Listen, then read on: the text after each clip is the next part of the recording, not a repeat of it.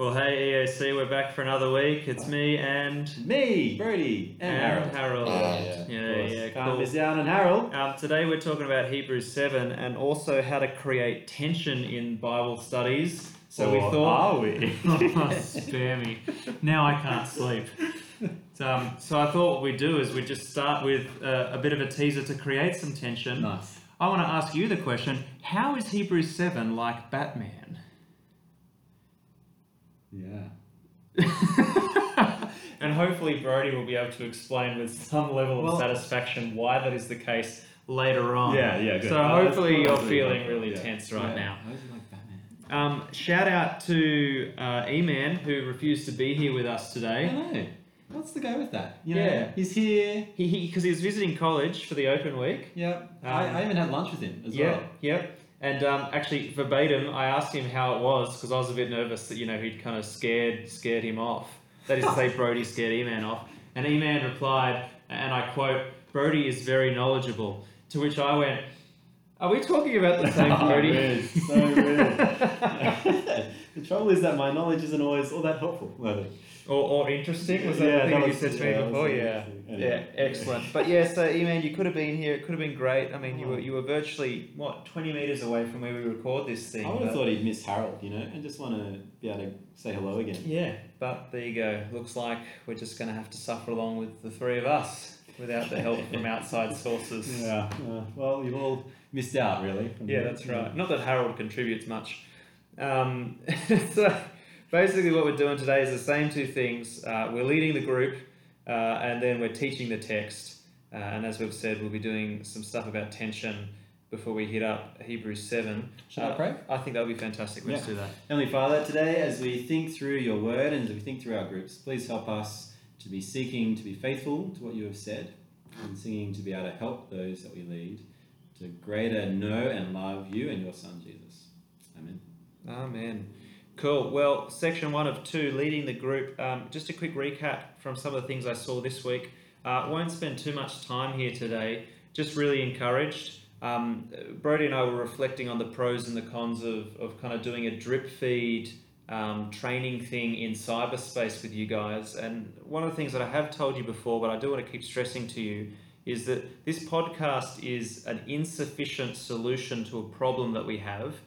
The problem being that we need to train the leaders, but we can't get you all together in the same place at the same time. And there's only one of me, and so we just don't have the resources to do it. And so the solution was to record something and get you to listen to it in your own time. Now, the reason that's insufficient is because it cuts across our theology. Our theology is that we are relational, we're in community, we disciple one another. And whilst a podcast isn't therefore necessarily evil or even unhelpful, if it's the only or the main means by which we disciple one another, we're actually not behaving in the communal way that God has set up his church. Sounds a little bit similar to your talks on Romans 5 this last week. Corporate, we're together as a body. That's very different. It's maybe a corporate. Yeah, it was a stretch, but look, they come from the same root word, so good try, Brody. Harold, thank you. And so what I would say is that, hypothetically, if I was staying at ACU and then eventually we got a couple of trainees, which maybe some of you should be thinking about doing in the future, or we got another staff worker and we got enough resources to do it, this podcast would be stopped or at least put in its place. And I want us to be aware of that. It's kind of like the Levitical priesthood. You know what? That's actually not bad. We didn't plan this at all. But Harold is not honky. Do you want to elaborate for those who aren't? It is good, and there is good that comes out of it. But actually, it's an insufficient solution to a problem, and there is a more ideal solution that would come. Well, we don't know whether it will come. Well, we do, because we've been reading Hebrews 1 to 6. We don't have to get to 7 to know that. So that's really good. So this podcast is like the Levitical priesthood, and what does that mean? The staff worker that you get after me is like Jesus. That's why. Anyway. Yeah. Yeah. Look, I feel like it's less of a stretch than the corporate thing, Romans. Anyway. Yeah. Well, it's not a stretch at all. I think it makes perfect sense. But that's beside the point. And so that's just as an aside. But going back to the actual thing we were talking about, the advantage of doing it this way is that you're just getting one thing to think about for the week to come. And one of the things that I've seen quite successively and successfully over the last couple of weeks is you guys putting into practice that one thing we see each week. And so all I want to say is I've been really impressed and really encouraged by your growth. Like some of you kicking yourself when you realise you didn't do something or whatever it is, but like I'm seeing you try to generate discussion. I'm seeing you handle contributions. I'm seeing you trying to land the plane and in a lot of cases landing it. One of the things, and this is the thing that I will draw attention to from this week that I saw that I was really pleased and thankful to God about, is that you didn't feel like you needed to stick to the questions. When you realised you were running out of time because a discussion blew out or you just lost track of time, you cut things. And I was really happy with that. And where you needed to fill in the blanks, you filled in the blanks. But you went to the application. That wasn't the thing that you cut. You cut an interpretation question and then you join the links and then move forward. And in most cases, we finished well. That's great. Yeah, I'm just super stoked. And one of the things also while we're here, Brody said this last week after we finished recording last week's podcast. His observation, and he drew it to my attention, I agree, is that the standard of the studies that you guys are writing as you send them into us is just far and away better than what they were last semester. And so just be encouraged by that. You really are growing and learning well how to handle God's word. So very thankful to God for that as well. So that's the review. Let's shift gears and talk a bit more instructionally for this week to come. We're talking about creating tension. Or are we? They're going to get so sick of that joke. Yeah, well, I've gotten sick of that joke. You've asked that question to me like 6 times. This is the first time they've heard the joke. I'm only doing it through gritted teeth. So we're talking about creating tension. We've done a lot of things so far. We've kind of talked about starting well. We've talked about having a focus and landing the plane, how to generate discussion, how to handle contributions, how to apply effectively. Today we want to talk about how to create tension. Now, tension, what is it, Brody? Well, it's not tenseness. Oh, I see. Yeah. It's not coming to fisticuffs with other members of the group, You have an argument and everyone doesn't come back again because you can't agree. It's not that kind of tension. Instead, it's kind of dissonance.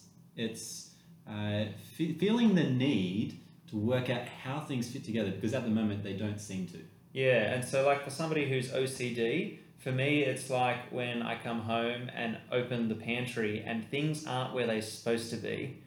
I already have resolution at that moment because I know why they're not where they're supposed to be because Beth just puts them back wherever she finds a space. I think she does it on purpose. Look, I would not be surprised. She knows my buttons. Yeah. But there are certain things and times in life where something just doesn't seem right. You've got to straighten a book or you've got to rearrange or align a table.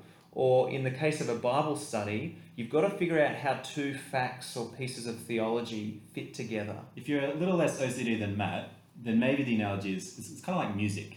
You have some kind of tension or suspense that the music creates which pushes you towards the resolution. You kind of want to reach that end to have everything resolved. And it's interesting actually because what that does, creating tension, in creating that suspense, it creates engagement. And this is the reason why we want to encourage you to think about how to generate tension in your groups. Because by creating that dissonance, you're unsettling people, but in a way that they then want to realign the book or see the music settle or finally have the muesli in the space that it's supposed to be in. You know how like when you have tools in your garage, you have like the outlines. Is that your pantry? Yeah, that's that. Well, no, I wouldn't say no to that. But yeah, the baking stuff just keeps getting out of hand. But it's really about generating engagement, and specifically with the aim to get people to be personally engaging with what's going on. So what we're not creating is intellectual tension for the sake of that's right. having it. And you should give up on seeking tension if you've already got lots of engagement. Really. Yeah. If people are engaged anyway, go for it and just do the normal study. Yeah. So creating tension is sort of like a sometimes food in Bible studies. Yeah. You like that? Yeah. It's Sesame Street changed that with Cookie Monster, which I still don't believe. Cookies are always If his name is Cookie Monster. I know, it's never made any sense. But to give you a real example of this, some of you guys did that this week in your study. You got to the final interpretation question, which was how do we reconcile the warning with the assurance that God offers us? But I think in 2 cases of the 4 groups that I was in, you realised that you didn't have time to discuss it, and so you passed over it. And I actually don't think that was a failure to generate tension. That was actually using your wisdom to realise at this stage in the study, I do not need to get bogged down in creating a tension I don't have time to resolve. So I think, tension, sometimes food, sometimes it's best not to do it. Of course, other times it is helpful to do it. And it's helpful to be aware that sometimes there's just going to be tension anyway. And so what do you do with that tension? How do you recognise? Because there's different types. We're going to talk about that in a sec. Well, why don't we can just segue to it now. All right, let's segue to it now.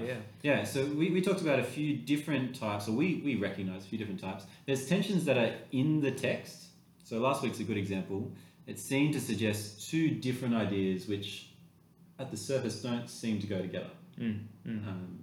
And this doesn't happen every week or in every passage you read. It's probably more rare than common, depending on how well schooled you are in the scriptures. Another big one that'll always pop up is God's predestination versus human responsibility to repent. Like, what's going on with that? That's a genuine tension we see in scripture. Same with the warning and the assurance. You can fall away, but you can't fall away. How does that work? So that's an example of one in the text. There's also a tension every time you come to the text is pointing out how your life is insufficient, how you're actually falling short of God's standards. And so sometimes that can be felt as a really strong dissonance between the way that I'm living and the way that God wants me to live. You feel that, of course, most of all when you're not a Christian and you read the Bible and you realise, hang on, I'm not living God's way. Like that's a big time. But there's lots of other times as well where the Bible and the scriptures calls into account what you're doing and says, actually, hang on, that's sin or that's wrong, you need to change. Yeah, and in that sort of sense, that's also almost like a moral tension. So an example of that was from like last semester's Bible study where we talked about the rich young ruler. And I got some groups very riled up about whether it was sinful to own a house and stay in Sydney, or whether to actually be godly you needed to sell everything. And so what I was trying to do there is actually wrestle with the tension that you would feel about having your sense of what is an appropriate wealth to have challenged. But there's not just moral tensions, there's also, I don't want to say intellectual tensions, but I want to say like belief tensions. So people will come to the passage with their theology a certain way, but the passage will challenge it or nuance it. So a good example of this, maybe it's a dangerous pastoral example to use, but we all know the prosperity gospel is a horrible, horrible heresy. You know, if you give money, then you'll become rich, and so life is about your own self-fulfillment and wealth. But if you look closely at 2 Corinthians 8 and 9, there are elements of prosperity gospel in there. The key to understand, however, is that it says that God will bless us if we are generous to enable us to be more generous. And so it's not about us being rich or fulfilled. It's about God recognizing the generous, selfless heart and then giving to that person because they will steward the resources well. And so people who come to that particular chapter and go, well, hang on a minute, any notion that God would bless me is completely wrong. Well, actually, the Bible introduces a tension there. And there's also a tension often when our cultural values rub up against what the Bible says is good as well. I think it's happening more and more, right? We're moving further away from kind of a Christianized world, and actually that means that our culture and society is going to say some things are good that the Bible doesn't agree. Yeah, and you see this in a bunch of places. One of them, close to home in your family, may be the attitude towards going into full-time ministry.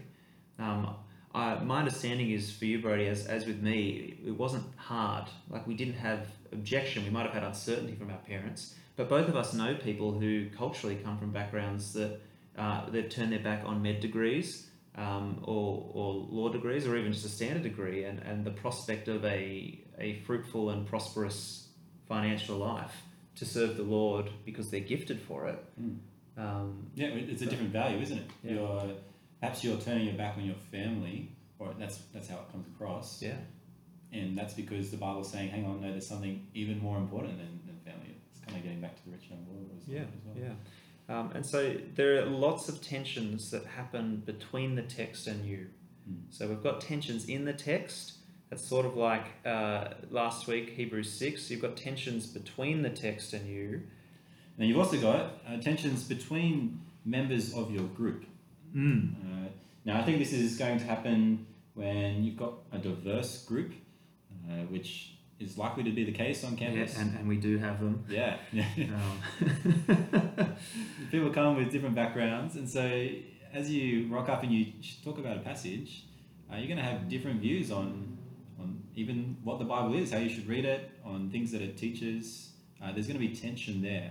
And in this particular case, it's a tension that you need to use wisdom to know whether or not you want to capitalize on it, because sometimes that tension is actually tenseness, and you don't want to exacerbate that.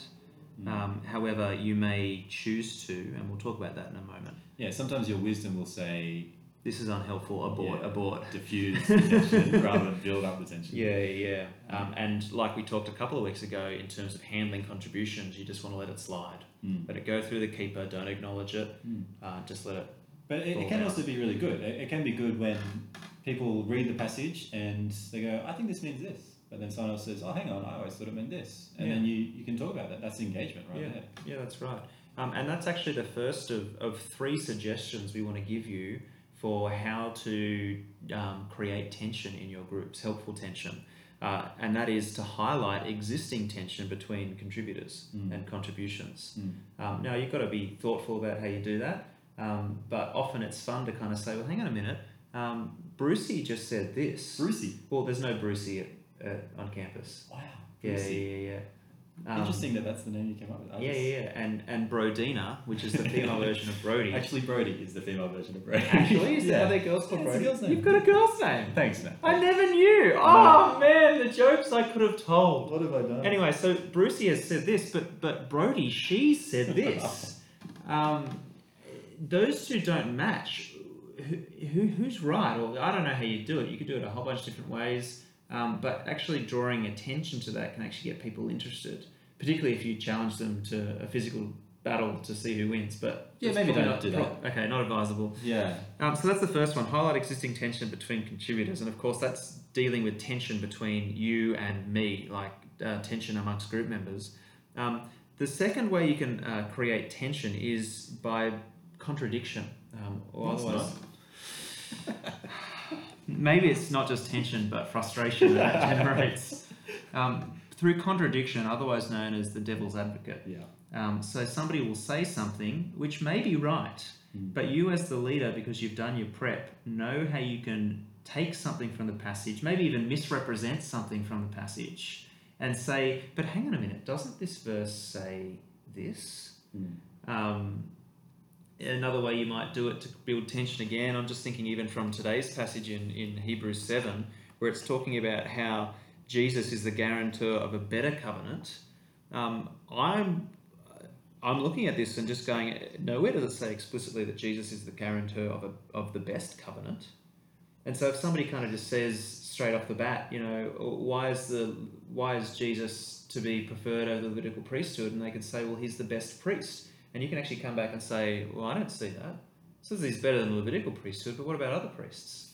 And so you can actually really G people up, whilst also getting them to look closely at the text. Now, I actually do think Hebrews 7 talks about the fact that he is the best guarantor of the covenant, because he talks about him being perfect. Yeah, and you do get into trouble if you leave it there. Yeah, that's right. And so one of the things that we do want to say as a kind of an official warning is that if you create tension, you must resolve it, especially if you're starting to play devil's advocate and toying around with theology and truth.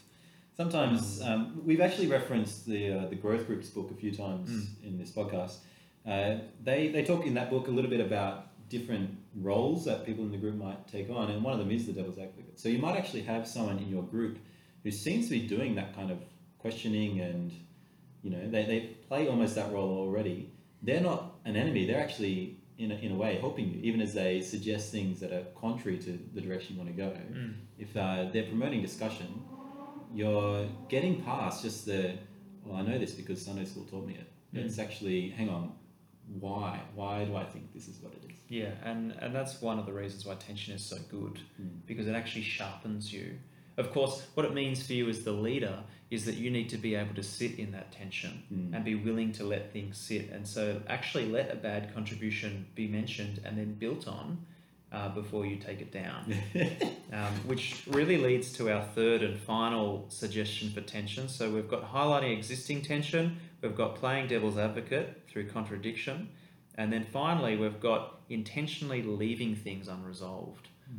This usually works best when the burning question, the one that you want to drive the study, is asked early, but you don't feel the need to provide an answer for it at all until the end of the study. Yeah, do you guys still wonder whether Batman is like Jesus?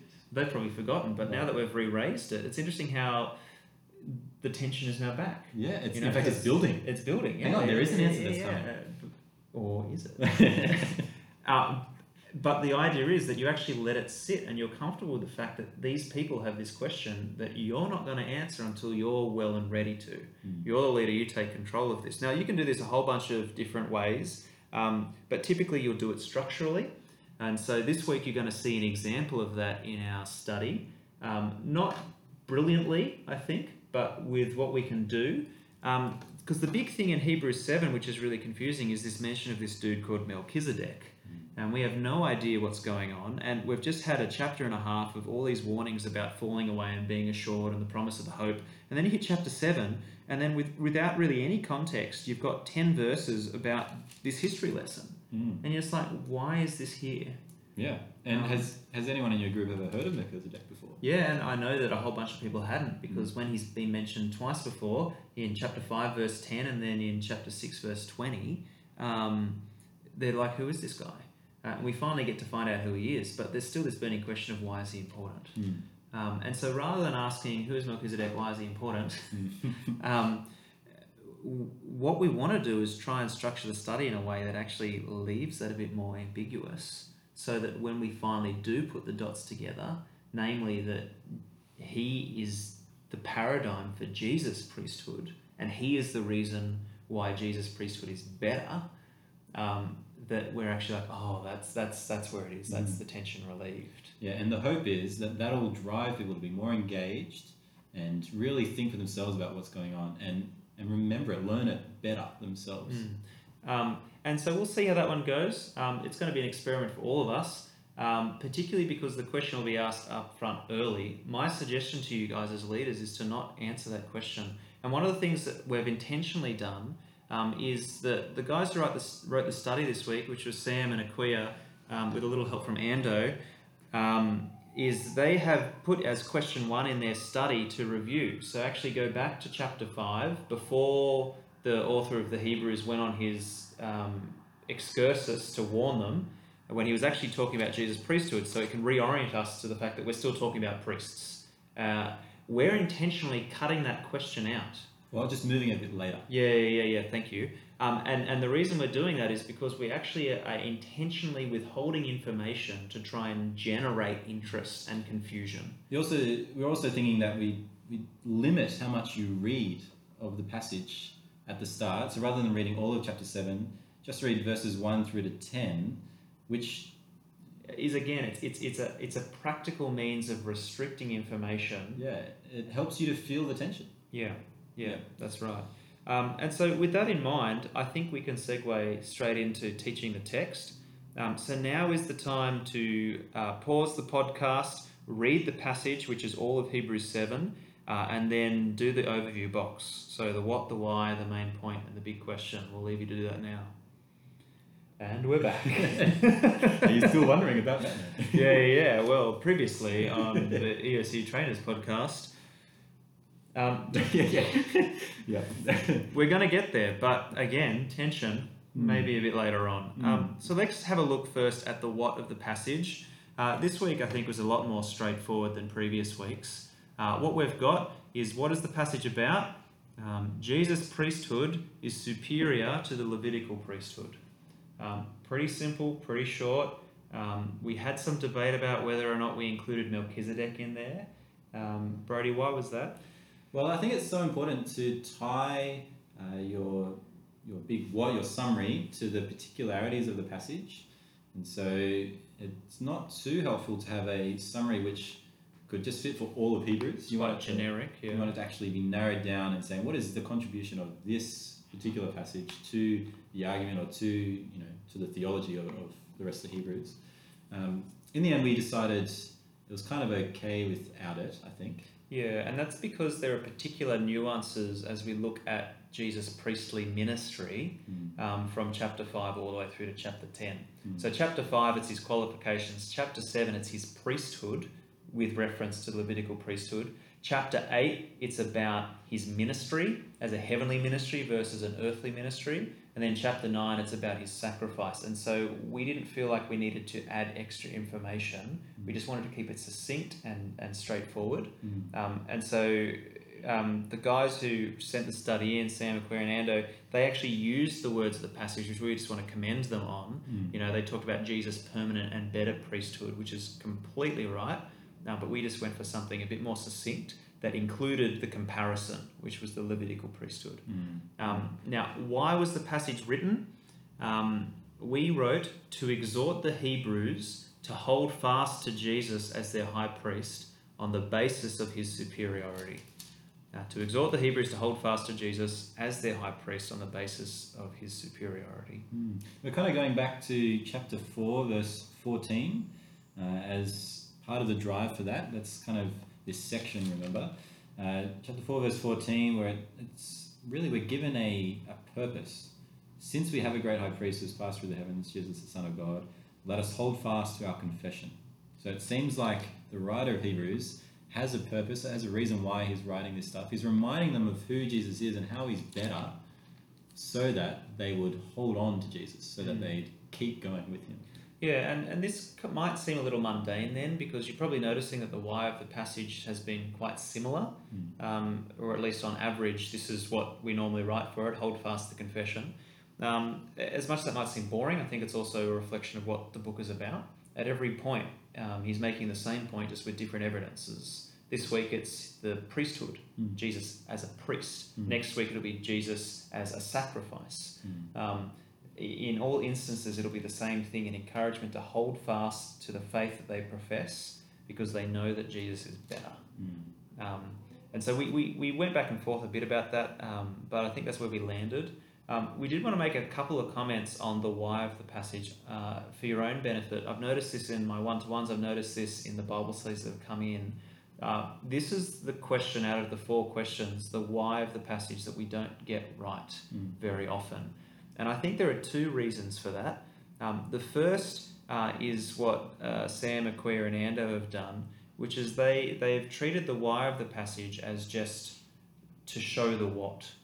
Yeah, almost the conclusion of the what. Yeah.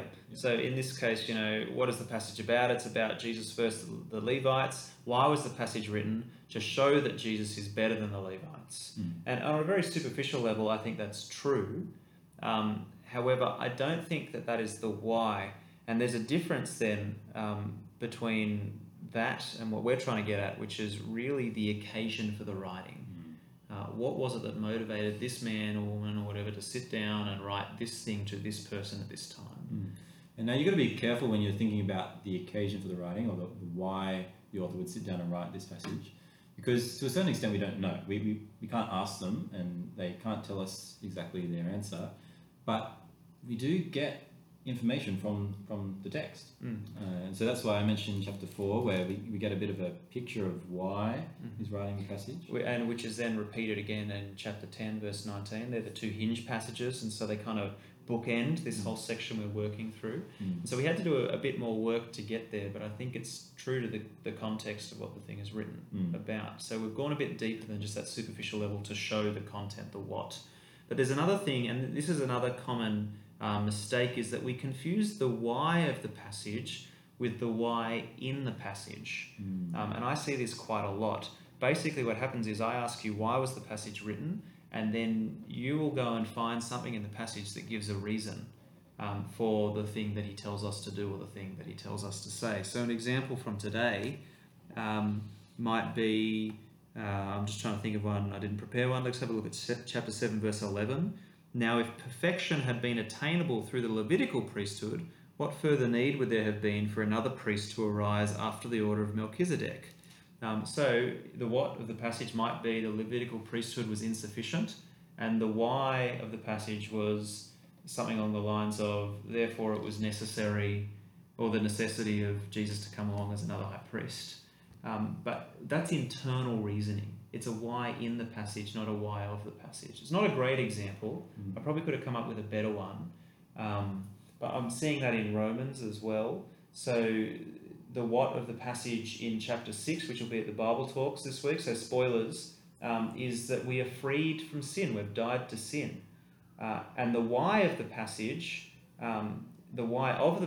is so that we will not keep sinning. But the why in the passage is because we've died to sin. So do you see how there's a subtle difference there? We're dead to sin, therefore we won't sin, as opposed to we're dead to sin, and the why of the passage is so therefore don't sin. I feel like I've muddled the book more. Yeah, I think we're getting confused a little bit about the language because it's so similar. The why in the passage and the why of the passage. So I'm not helping you here, so I'm sorry about this, guys, but we're not going to edit this, so you're stuffed. But it is a helpful distinction to make. You've got to come out of the passage. So don't sit in the internal reasoning of the passage. You've got to come out of it and think. Sometimes the passage will tell you explicitly, I'm writing to you for this reason. Yeah. You've got to remember, so the author is making an argument, particularly when you're reading a letter. The author's making an argument and they come up with some conclusions, but they're not writing that argument and giving you the conclusions just so that you know the argument and the conclusions, or one or the other. They're doing it because there's been an occasion which has meant that they need to write this. So in Hebrews, a lot of it is hold fast to Jesus. That's the reason why. They want to encourage them not to fall away, not to go after other stuff, not to doubt their salvation in Christ. That's the big reason here. Other texts, they might have a slightly different purpose for writing. It might be to rebuke or to correct. In this case, to exhort. Yeah. To hold on. So that's the why of the passage and some warning about that. Hopefully that was somewhat helpful. The main point, so let's talk about the study rather than the passage. The main point we had was only Jesus' priestly ministry saves you. Only Jesus' priestly ministry saves you. And the reason we wrote that is because the whole point of this passage is to show that Jesus' priesthood supersedes the Levitical priesthood, because the Levitical priesthood couldn't make you perfect. But Jesus, as the perfect high priest, sworn by an oath, who doesn't die, perfect, sinless, he can save you. Yeah, and it's verse 26, really. This is the kind of high priest we need. Yeah, that's exactly right. Is now the time? I think now's the time. Okay. That's just like Batman! Spare me, we're at 33 minutes and we're talking about Batman. No. So Batman, in the second Batman movie with the Joker, right? Heath Ledger and all that. At the end, Harvey Dent, sorry if you haven't seen it, spoiler. Harvey Dent, Two-Face, he goes bad. He was the White Knight, he was the guy who was, he was the paragon of virtue, but then... Paragon of virtue. Well, yeah. Then he gets tainted. He gets turned by the Joker in his nefarious schemes. He took the best of us. Yeah. Anyway, and what does the commissioner say at the end when he's like, why are we letting Batman take the fall for this? Well, Batman is the hero we need right now, not the hero we deserve. And or the other way around. I can't remember which way around it was. So the connection to Hebrews 7 is... This is the kind of high priest we need! Spare me. But not the one we deserve, because we're sinful and, we don't deserve God's grace. But Jesus is what we need, not what we deserve. Yeah, there you go. So Levitical priesthood, like Harvey Dent, died. Batman. Feel free Jesus. not to use this in your studies. Yeah, but the main point is only Jesus' priestly ministry can save you. Now, I want to highlight something. The guys who wrote the study wrote something similar, but they said that we can come to trust Jesus because he has made the perfect sacrifice as our high priest. And yes, that is in the passage in verse 27. But I want to emphasize something to you that I've seen pretty well in every study we've done in Hebrews so far, is that when we ask the question, why is Jesus able to save us? Why should we hold fast to a confession concerning Jesus? Almost everyone from chapter 2 through all the rest of the chapters, actually even chapter 1 have said because Jesus' sacrifice is perfect. His sacrifice of himself is perfect. And whilst it's popped up in a few situations, chapter 2 here and chapter 7, up until this point in Hebrews, that has not been his focus. And so as leaders, I just want to encourage you to remember to be specific. Chapter 7 is about Jesus' priesthood, not about his sacrifice. His sacrifice is in chapter 9. And actually both are related to the gospel. Mm. And so I've heard the illustration, the gospel is kind of like a multifaceted diamond, and actually you can turn the diamond and see it from a different angle, see some different facets, but it's still the diamond, and it's still all there. And so we tend to emphasize Jesus' sacrifice for our sins, which is important and we need to, but here in Hebrews, the author is emphasizing Jesus' priestly ministry for us. And if we let the people who are contributing to our Bible studies just keep saying this unchecked, we're going to miss something very significant about what Hebrews is telling us, which is Jesus' priestly role, which we see in chapter 7, 24 and 25. Because he lives forever, he is able to save to the utmost those who draw near to God through him, since he always lives to make intercession for them. And so Jesus is still functioning as our high priest even now. In fact, he's able to do that because he lives forever, something the Levites couldn't do. And so even as we sin now, as we struggle with our sin, he is saving us to the utmost because he's interceding now. Which leads us to the big question of the passage. That was going to be like a subtle hint for you to say that. It's hard for me to pick up on those cues. Yeah, just the wink isn't enough. I'll have to do a double wink and a nudge or something. Don't do that. That'll be creepy. The big question. First, we started with this question. What is it about Jesus' priesthood that gives you confidence to draw near to him? But then we realized, actually, we want to tighten that up a little bit. Yeah, because we realized that it was too generic and we really wanted to highlight the priestness of Jesus. And so our big question is, why do you need a priest like Jesus? And we're going to modify the application question accordingly. Yeah, but part of this question is recognizing the difference between us and the people who would receive this letter in the first place, the Hebrews. Throughout chapter 7, it's pretty clear the author is spending a lot of time showing how Jesus' priesthood is better than the Levites' priesthood. We're not really in danger of thinking that the Levite priesthood is going to be better. We haven't come from Judaism. We haven't even seen a Levitical priest, most likely. Right? We're quite different. So our temptation, if the temptation of the Hebrews was to kind of turn to the Levitical priesthood, go to a different priest. Rather than Jesus. Our temptation is probably just to think we don't need a priest.